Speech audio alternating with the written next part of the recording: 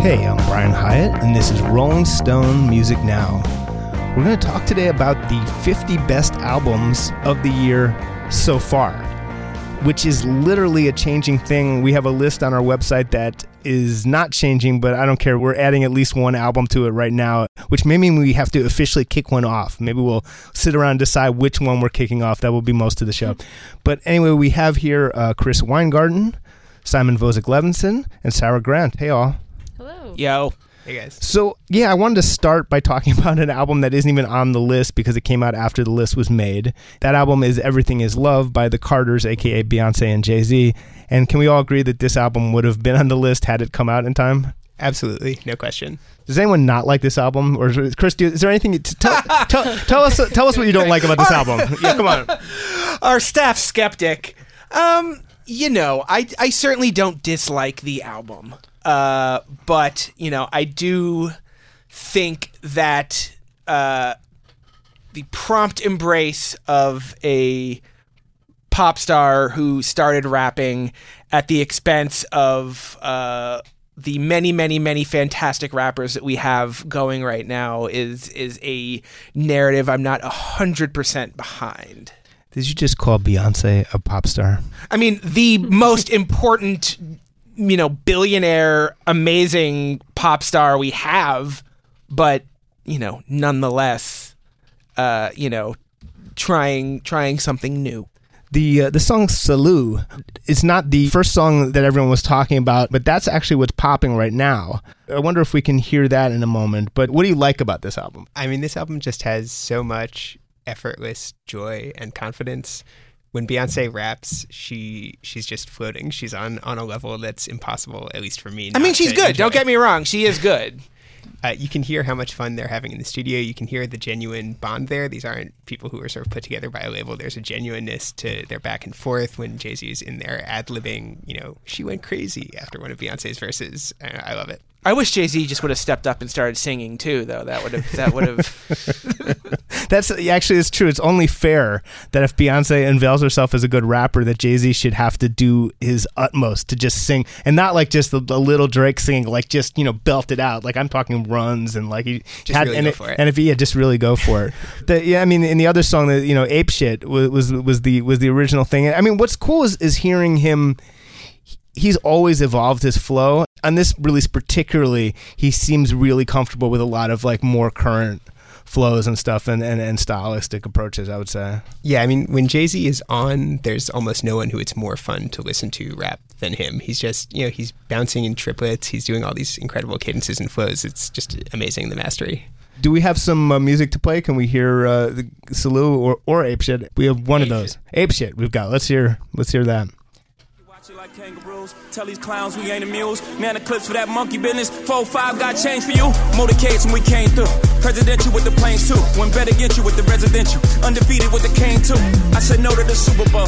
You need me, I don't need. I think one of my favorite lines on the album is when Beyonce is like, "Pay me in equity," which is I'm sure a sentence that she's said in real life many times, but it's never been in a rap before, to my knowledge. So let's go to things that are actually on the list. So Pusha T's album is on the list. We were talking about him and his feud with Drake the other day, and his is the only album among the slew of releases, the good music releases, the label he's president of. And it made me think, like, man, maybe it's a conflict of interest if you're the president of the label and you make the only good one out of all the stuff your label's releasing that year. I don't know. That's why it went first. Yeah, right, exactly. Let's put the good one first. But I mean, we won't dwell on it since we've talked a little bit about him recently. But what works for you about the album? And it does have the virtues of all the good music albums recently, which is it's very short and tight, which is their thing right now. Yeah, it's like 23 minutes, 22 minutes, and it's an EP really, but yes. No, I mean, if they want to call, we are entering an era where the semantics of what is an album, what is an EP, what is a release, what is a playlist, it's all being toyed with right now because the way we consume music is so fluid. So, if he wants to call it an album, it's an album as far as I'm concerned. But it really is like no frills, no nonsense. Every beat is just masterfully put together. There's no BS on it. It's meat and potatoes rap as my old balding ass understands understands rap music. Like, it's definitely, the rap qua rap, as it were. Rapidy rap, I think, is the term now. Bars. Rapidy rap. So the opening track is "If You Know, You Know." I don't know if we can get that one ready, but and the sample on that is this metal band from Ypsilanti, Michigan called Air. And not the other Air. Not the many other Airs that if we wanted to totally dork out here. Oh God, I just opened a door to hell. No. But let's hear Ladies that song. and gentlemen, let's. Drug dealers ringing off. I just happen to be alumni. Too legit, they still looking at me with one eye. The company I keep is not corporate enough. And that's the sample is from a Numero Group compilation, and I think that Numero Group is really kind of capturing the zeitgeist of what people want as far as reissue music right now, and as far as like what's cool and under-heralded in a way that like Rhino was 20 years ago. And I think it really says a lot that Kanye is the biggest producer in the universe is gravitating big reissues. It's interesting how, and we won't get into a whole Kanye thing again, but it's interesting how Kanye's mojo as a producer seems to be the last thing to go. Kanye started as an incredible producer, and he's still got it. I think sometimes that's not where his main attention is, but when he focuses, he's one of the greatest producers. He treats the MPC like an instrument here. Like that's the thing. Like he started, in the late '90s, early aughts, playing the MPC like an instrument, and here he's doing it again. He's phenomenal at it. Let's talk about Snail Mail. Is it her? Is she Snail Mail? Is it one of those situations? I get these so confused because she has a band as well. Yeah, she has a band that she plays with, but Snail Mail is her. It's one singular, incredibly talented musician. Yeah, so it's an 18-year-old, literally recent high school graduate. A young queer girl who is making this indie rock that I think Corey Groh, who wrote our little write-up of it, says that indie rock has entered its sort of Black Crowes phase, in which it's sort of somewhat reenacting the indie of an earlier era. That may or may not be true, but it is. I've just, the moment I heard her in the last year, I was really captivated. I mean, she's got a real talent that I think transcends even the style of what she's working in, like a songwriting talent, a voice. Like, she's really something special. I know you're a big fan, Simon. Yeah, her name is Lindsay Jordan. She's incredibly compelling, amazing guitarist, and as you say, just a great classically talented songwriter. She knows how to construct a verse, a bridge, a hook that hits exactly where it's supposed to hit. When you think of songs like Heatwave, my favorite single off of this album, that song is just perfect. There's no wasted moment on it. There's a guitar solo that's short but perfect. She goes to the bridge exactly when she wants to go to the bridge. There's a classical perfection to that song. I think if there's a wave of rock that's making a little bit, I've just wandered into a linguistic nightmare, but basically what I was going to say is a wave of rock that's making bigger waves, which is a horrible thing to say. But basically, yeah, if some of this rock is coming up a little bit more, it seems to be because people are writing better songs, maybe digging back in on the songwriting. A lot of these people have grown up on very well-crafted pop in addition to whatever rock they were listening to, and I can't help but thinking that bleeds in. I don't know. Yeah, that's interesting. I think, style and vibe and feel are good, but you have to have the songs, and I think that's true across a lot of the great young indie rock acts that we're hearing now, from Snail Mail to Soccer Mommy to lots of others. Right, you end up sounding like Clive Davis or something when you say that, but there is truth in that, and I think some of the pressure that was off, because a lot of these people were like, there's no way, because of stylistic changes, if I write my little rock songs, they'll never get on the radio anyway, and I think lack of pressure and that lack of like any possibility of it, and the lack of A&R people asking for the single, I think genuinely hurt rock. That's my weird counterintuitive pitch there. But let's hear Heatwave, which Simon has put up for the potential song of the summer.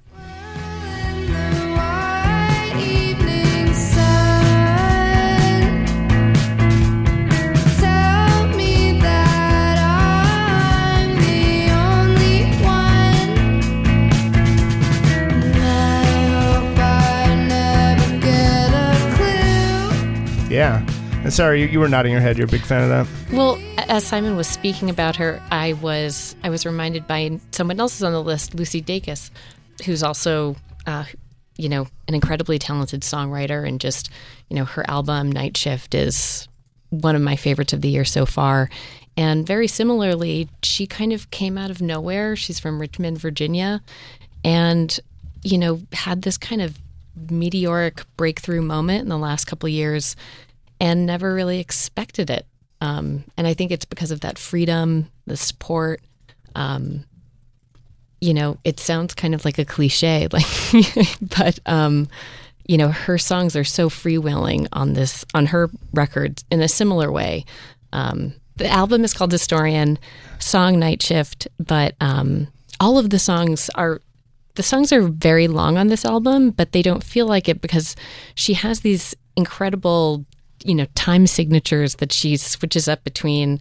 And, so it's almost like four, Night Shift, for example, is, it's got these four kind of different segments that you kind of go through almost like seasons or phases of the day. It's a really powerful song, breakup anthem, and kind of. Well, let's check that out. Kiss your lips, so I know how it felt. Pay for my coffee and leave before the sun goes down. Walk 4 hours in the dark, feeling all hell.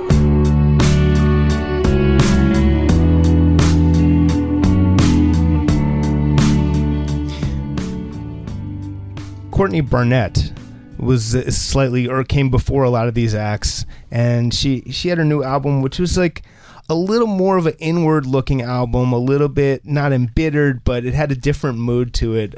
Tell Me How You Really Feel. But she's definitely one of the great singer-songwriters at the moment. What do you guys like about this album that made it end up here? Well, I think every song on Tell Me How You Really Feel has that kind of roiling emotional intensity. She's arguing with herself, arguing with people in her life. There's no sort of slack, dull moments on this album. I think of the song Charity, another song that has sort of a perfect indie rock hook, sort of anthemic sounding, where she's sort of interrogating herself. She says, "You must be having so much fun. Everything's amazing," right? You would think it would be great to be, heralded as one of the great singer-songwriters of your generation, but that's not always the case.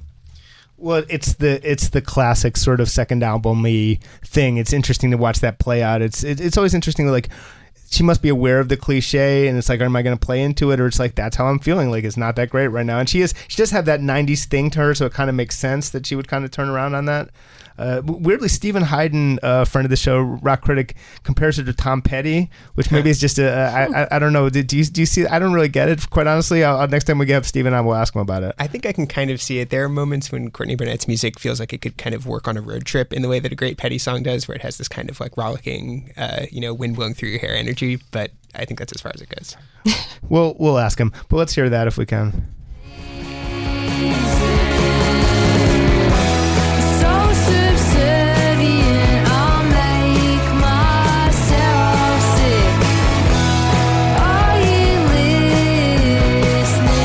So rock is really living, at least right now, in the last 10 minutes on the show.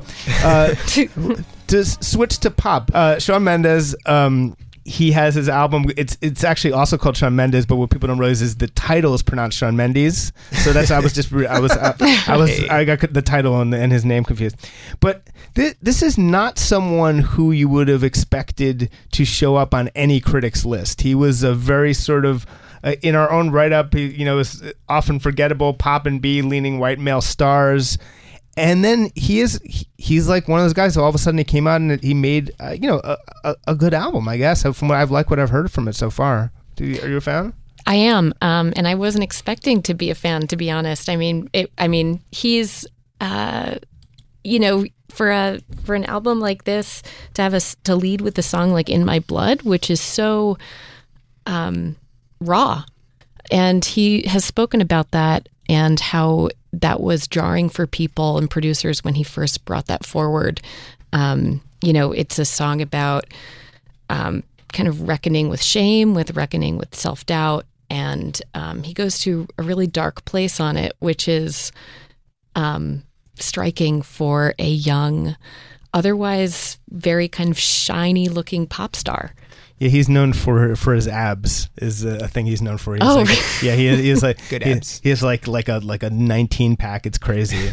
Our colleague Andy Green asked him like 8 questions about his abs. So he determined. He says he works on them very hard. So good for him. It's when your abs and your hooks are on point, that's when you become a pop star. And one of the things that's interesting about this album, a few things, is it's got like a real, and I'm not going to say murderer's row because I hate that phrase. It's got a real murderer's row of co-writers on it. Julia Michaels, Ed Sheeran, Ryan Tedder. It's got a duet with Khalid. It's got a lot of like help on it. And then John Mayer plays guitar on it.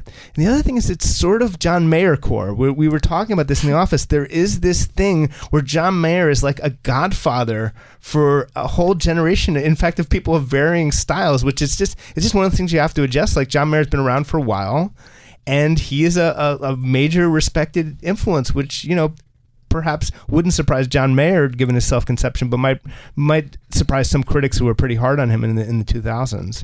It is surprising. I remember a couple of years ago when John Mayer showed up playing a solo on Frank Ocean's first major label album. That was such a sort of break your brain moment for a lot of critics, people who love Frank Ocean but would otherwise hate John Mayer, and they had to admit, it's a pretty good solo. He sounds good. I think the John Mayer assance is really happening, and I think that he will be viewed entirely differently in a couple years, as long as he doesn't do anything weird in his dating life or say anything horrible in interviews. But then I really do. So we'll give this opinion another 2-3 weeks. I'm guessing. I really do. No, I mean, my sense is really, I mean, when you combine, this is a side note, but I really, when you combine the fact that he's, the frontman of the Grateful Dead or whatever, how we would call it, with like this burgeoning new respectability among young pop stars, combined with the decent music he's making currently, it's kind of interesting. Yeah, he's like a chill millennial Jerry Garcia, and it turns out that's something people like. Well, it's also, he's probably, it wouldn't surprise me if a lot of his songs are among the first songs that, these young people, not these young people, are learning on guitar for the first time. I mean, my little brother learned a John Mayer song when he was in high school alongside the Beatles and, the classics. Give me Smoke on the Water. Give me his address. I'm going to mail him some Clash CDs. Do we have In My Blood from that album? Let's hear that if we can. Help me. It's like the walls are caving in. Sometimes I feel like giving up, but I just can't. It isn't in my So that's Shawn Mendes, and that's the opening track to his new album, and it's called In My Blood. And you're listening to Rolling Stone Music Now. We're talking about the top 50 albums of the year so far, and we'll be right back with a whole lot more. Just take her home and you'll feel better. Keep telling me that it gets better. Where should we go? How about Heinz? I Don't Run. That's another Simon favorite, I think. Yeah, I love that album. Heinz are another example of today's generation of young people with guitars channeling stuff that was cool 15 or 20 years ago and making it completely fresh and fun and new. This is their second album. They're a band from Madrid, Spain. They grew up loving the Strokes. They actually hired Gordon Raphael, who produced the first 2 Strokes albums, to produce this album. And wouldn't you know it, it sounds like an awesome, cool Strokes album for 2018. I love it. I love that because whenever you're someone like Gordon Raphael, just on an employment basis, it's like, first you're hot, everyone wants you, and then it's like, oh, no one wants your dated Strokes sound, and then like 10 years pass or whatever, and it's like, oh, we want that awesome classic sound that you want. That's how it works, Right, and I should add, in addition to hiring the Strokes producer, Heinz are also genuinely great songwriters and musicians in their own right. No, it's all about the dude they hired. That's all I care about. No, of course, yes. No, and so they have 2 singer guitarists, both really talented, slightly different styles that complement each other really well. Just sort of great classic indie rock sounds. Really fun live if you see them too. They put on a really rowdy, raucous show. Is there a particular song we should be looking at? We can. Can you play Soberland? It's funny because one of the things with them is like every picture I've ever seen of them, that they're so intimidatingly hip. They seem, I think it must be like sort of a Spain thing. Like they're like 5 levels up as hipsters. They just seem they seem like they're so like languid. That's their. It's like, well, we just recorded this. Like it's like you interviewed really them cool. once, right? And weren't they like really cool and chill? They're incredibly cool. Yeah, no question. There is a level of cool that I think like an average American indie rock band can't quite attain. Well, let's hear that if we can.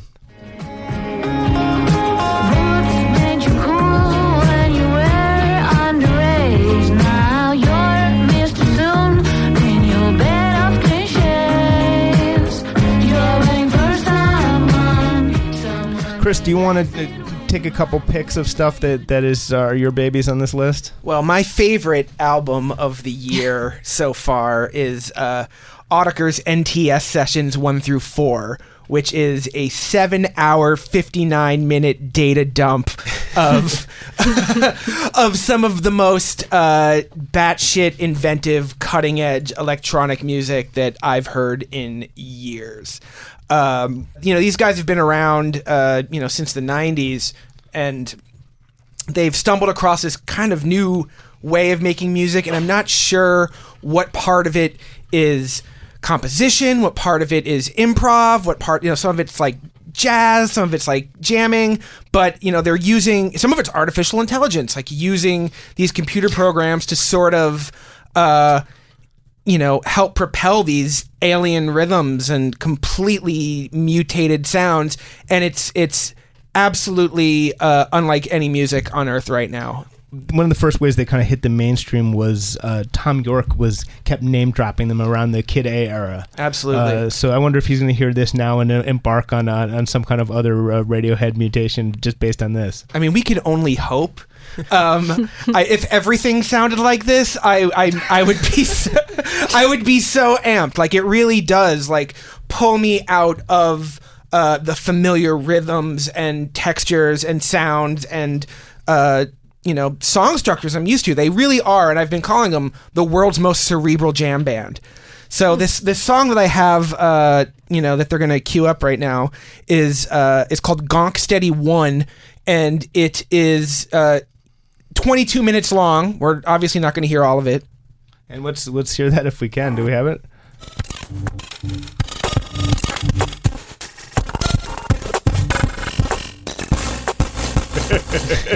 Sorry. You have to hear all 7 hours to really appreciate it. I mean, honestly, I could really write to this. I would like to put this on while working, because it's. I to be honest, I actually always like these guys. I haven't listened to them since the early to mid 2000s, but this is. Well, if you have a spare 7 hours and 59 minutes, I certainly would recommend this.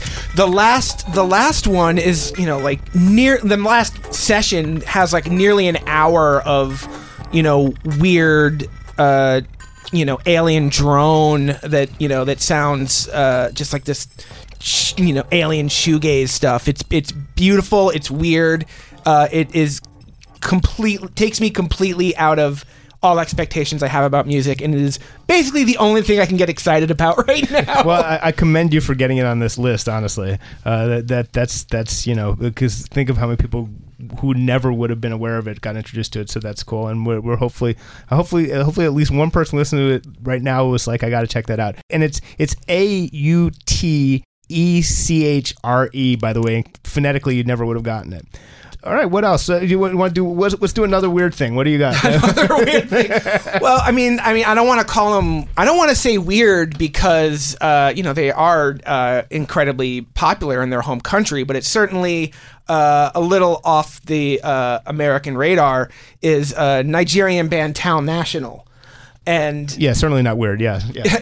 But I mean, it's definitely not something that gets a lot of radio play in America.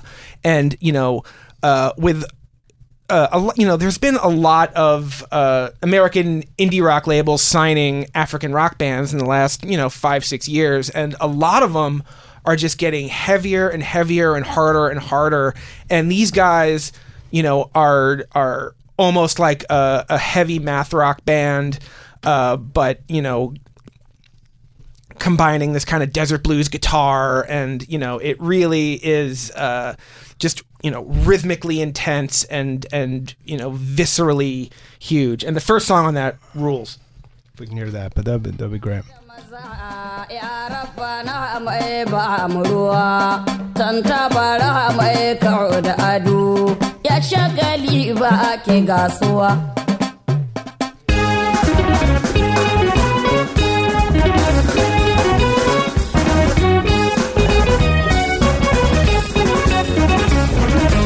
Oh my God, wait till Trey Anastasio hears this. It's like we've got the next 10 years of Fish. Yeah, and the drummer is just an absolute beast, and it definitely is. I love this kind of the new heaviness to these bands that are getting exposure in America. Sarah, what jumps out on the list for you? Where would you like to go? Are we talking weird or no, surprising?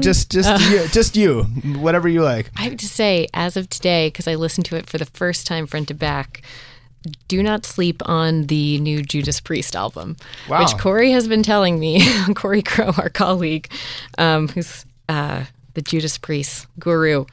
Firepower is their 18th studio album. Next year they're turning 50. The band is 50. 50 years old. I mean, Black Sabbath is, with them retired, they're kind of the gatekeepers of that first wave of heavy metal. I can't imagine doing anything for 50 years. If you had told me that this was if you had told me that this was their second album, I would have believed you. I mean, it is so much fun.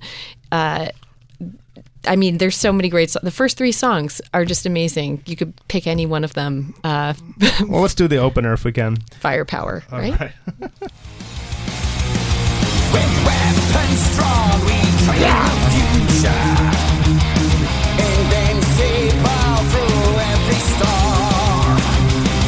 Bringing the foe to be defeated. Yeah, it's awesome. Yeah, I mean, people. There's a tendency to just dismiss anything late career from people, and that's obviously a terrible mistake. And I would have totally done that, but if it hadn't been for this list, I might have missed this album. But I mean, it's just everything you want from them, and I mean, Rob Halford sounds amazing. Voice is completely intact. You've got those like dueling 6-string solos, and it's just a fun, heavy album for the summer.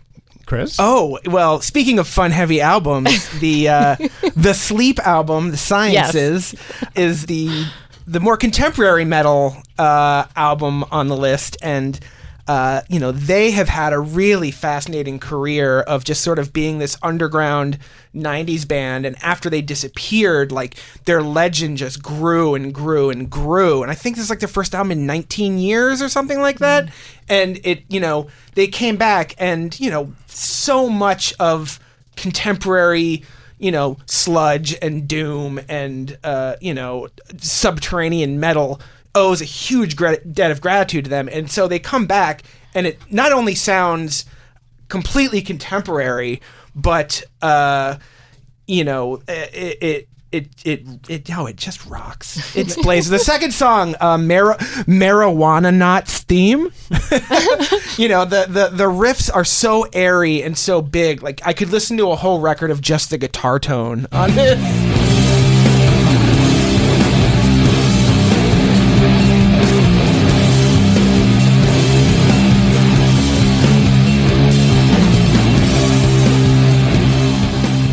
You have another pick, Sarah? And I do. On the other side of the spectrum, Casey Musgrave's Golden Hour. Oh yeah, that might be a great album. Maybe my favorite album of the year. Yeah, it's every time I listen to it, I find different things I like about it. It is, I think, her most elegant album. She really found. I mean, kind of country disco. Who knew that she could make that sound so appealing?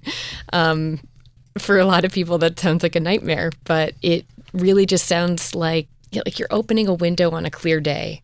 Her vocals are pristine. The melodies they're just beautiful. She made it's just a striking album. And I think she kind of condensed her entire kind of artistic vision on this album. You know, for people who haven't been following her, she's a country singer-songwriter, and this is sort of her least country album, which can always be dangerous territory, but it's very, very elegantly done and still quite country tinged and just very lovely. She got married, and it's a happy record. It's just sort of this, it's just full bliss. And you know, the first time I heard it, I was like, oh, is this sort of country Carly Rae Jepsen? Because it hit a similar sort of like blissed out, love struck thing. I frankly like it better than Carly Rae Jepsen. I'm just a huge fan of it. We've tried to have Casey on the show. Maybe she can be. There was a chance she could have been today. She's in town. We tried, actually. I'm seeing her tonight. Yeah, she's opening for Harry Styles. And maybe we can hear. I love Space Cowboy. There's a lot of great songs on that. I was just going to say, it's a silly little pun. But it's not the NSYNC cover. Yeah, but if we can hear that, let's do it. We're sitting by the door since you don't want to stay anymore. You can have your space, cowboy. I ain't gonna fence you in. Go on right away in your Silverado. Guess I'll see you around again. I know my place, and it ain't with you. Well, sunsets fade and love does too.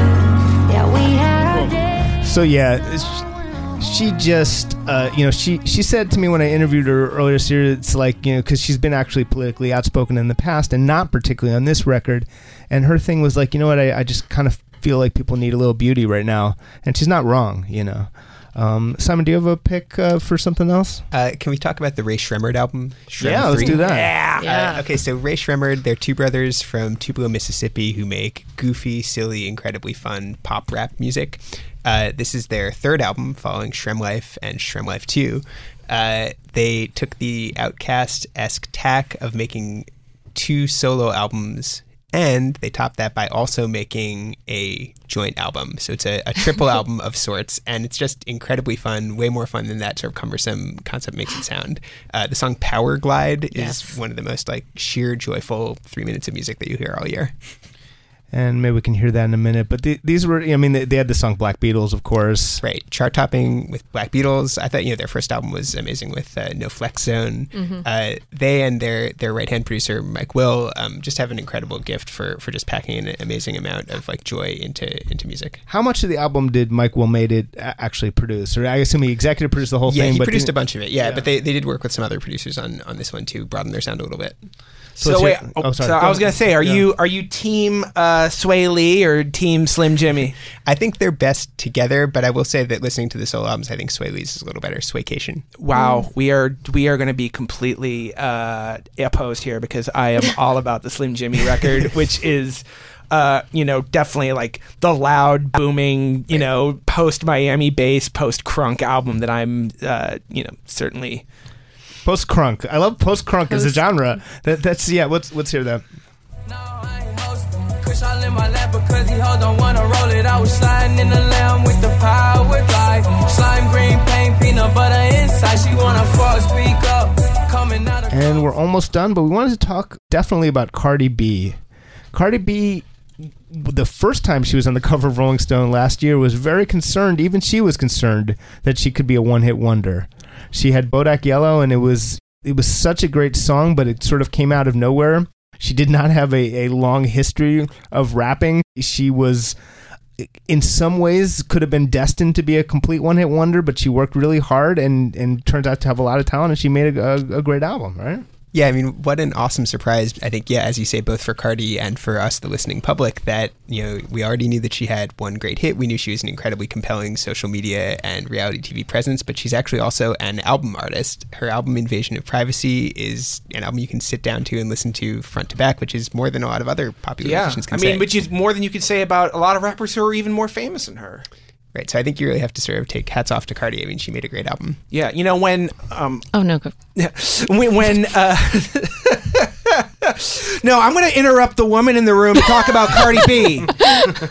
This is how we do things. No, you go ahead. I'm sorry. I mean, once I start, I'm not going to be able to stop because it's. Go nuts. I mean, just today when I was looking at this, I mean, I can't even organize my thoughts. The song "Ring" blew my mind in a new way today.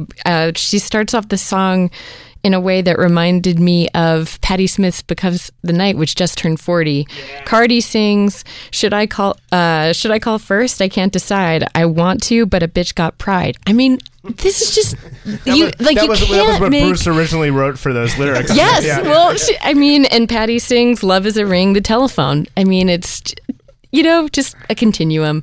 Cardi is amazing. My personal favorite song, "Be Careful," is, I know it's not the song of the summer, but it's kind of my prayer of the summer. I can't remember the last time I actually wrote in my diary earnestly about a song. And I mean, every verse is just poetry. It's John Keats. Which one should we hear? I mean, but the song of the summer, though, is "I Like It," right? Gotta hear that.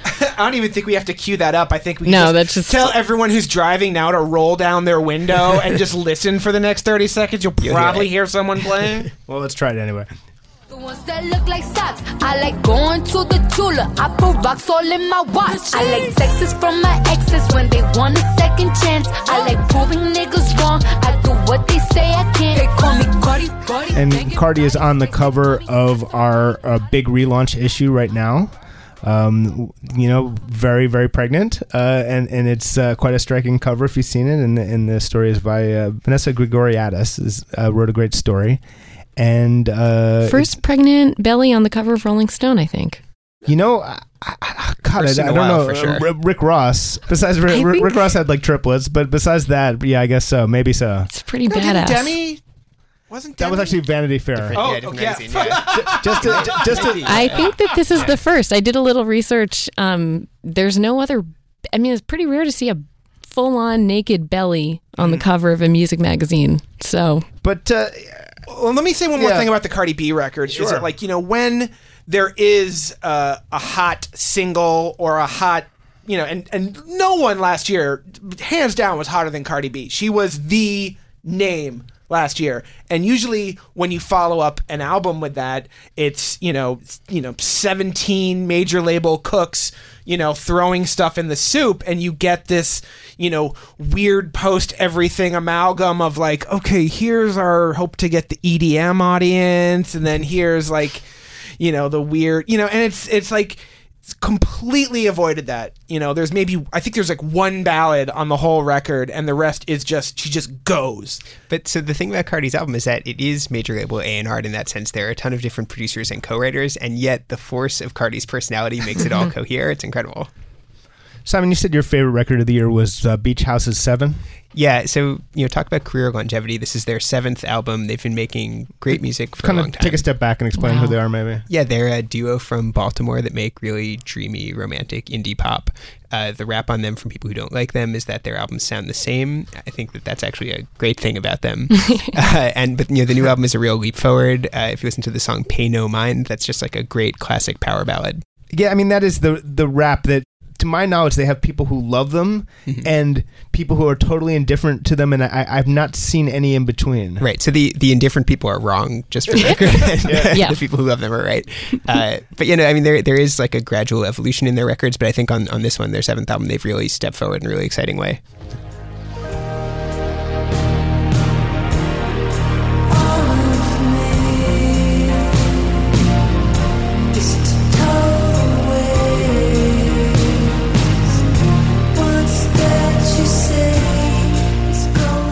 And you're a fan, Sarah? Yeah, I mean, a huge fan. I will say that given our list of the best songs of the 2000s or 2010s that we just put out on this issue, I was thinking a lot about Karen O, and I think that Victoria Legrand is similarly one of the most influential voices in modern music today. Okay. Whether you're a fan or not, whether you know them or not. Well, Chris, you eloquently stated. More like Karen ZZZZZ. You said, I believe, "fuck Beach House" was the quote from Chris Weingarten. I just cannot get with this, somnambulant, hazy goop. I thought you liked Fudge. Oh, it's not goop. And I ride for Low. That's a little more, cleaner and more studiously put together, in my opinion. But give me my goop in great disgusting chunks like Sleep, who I hope we can hear very soon.